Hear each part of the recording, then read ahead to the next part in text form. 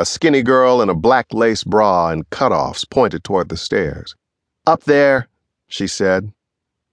When we got to the second-floor hall, it was empty. The only light was a single electric hurricane lamp on a glossy antique table near the stairs. There were equestrian portraits on the walls and a long, oriental runner that ended in front of a closed double door at the back of the house. Even from here, I could make out more music thumping on the other side. Old school this time, talking heads burning down the house. I could hear laughing, too, and two different men's voices. "That's it, sweetheart. A little closer. Now pull down her panties." "Yeah, that's what you call money in the bank right there." Samson gave me a look like he wanted to either puke or kill someone. "Police! We're coming in!" Samson's voice boomed over everything else. He gave one hard pound on the paneled mahogany door, his own version of knock and announce, and then threw it open. Elijah Cream was standing just inside, looking every bit as pulled together as the pictures I'd seen of him. Slicked back blonde hair, square cleft chin, perfect veneers. He and Bergman were fully dressed. The other three, not so much. Bergman had an iPhone held up in front of him, taking a video of the freaky little menage-a-trois they had staged there on the king-size sleigh bed. One girl was laid out flat.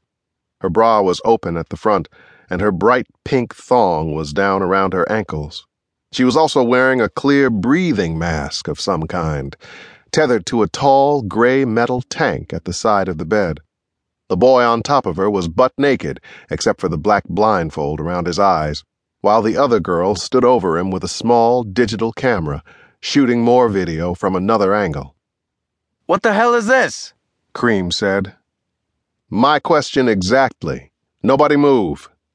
"Listen to me," Cream said evenly, looking me in the eye. As far as I could tell, he was the ringleader here. "Do you see that briefcase in the corner? Elijah, what are you doing?"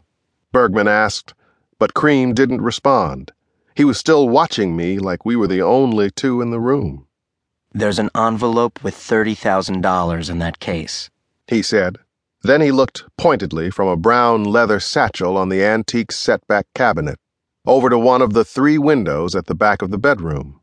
The fringed shades were all drawn, but it was pretty clear to me what he was going for. "How much time do you think $30,000 is worth?" "You don't seem like the climb-out-the-window type, Cream." "Ordinarily, no.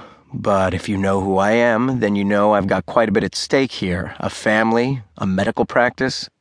$6.5 million in revenue last year alone, according to our records.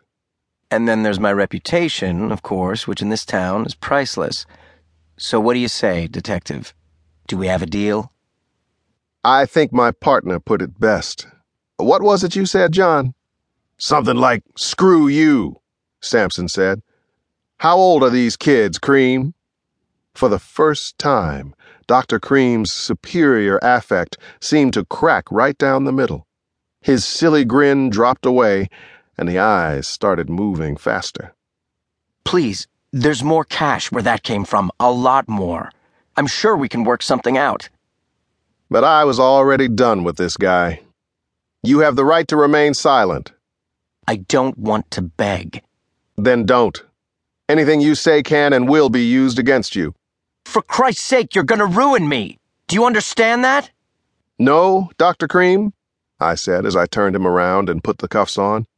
"You've already done that to yourself."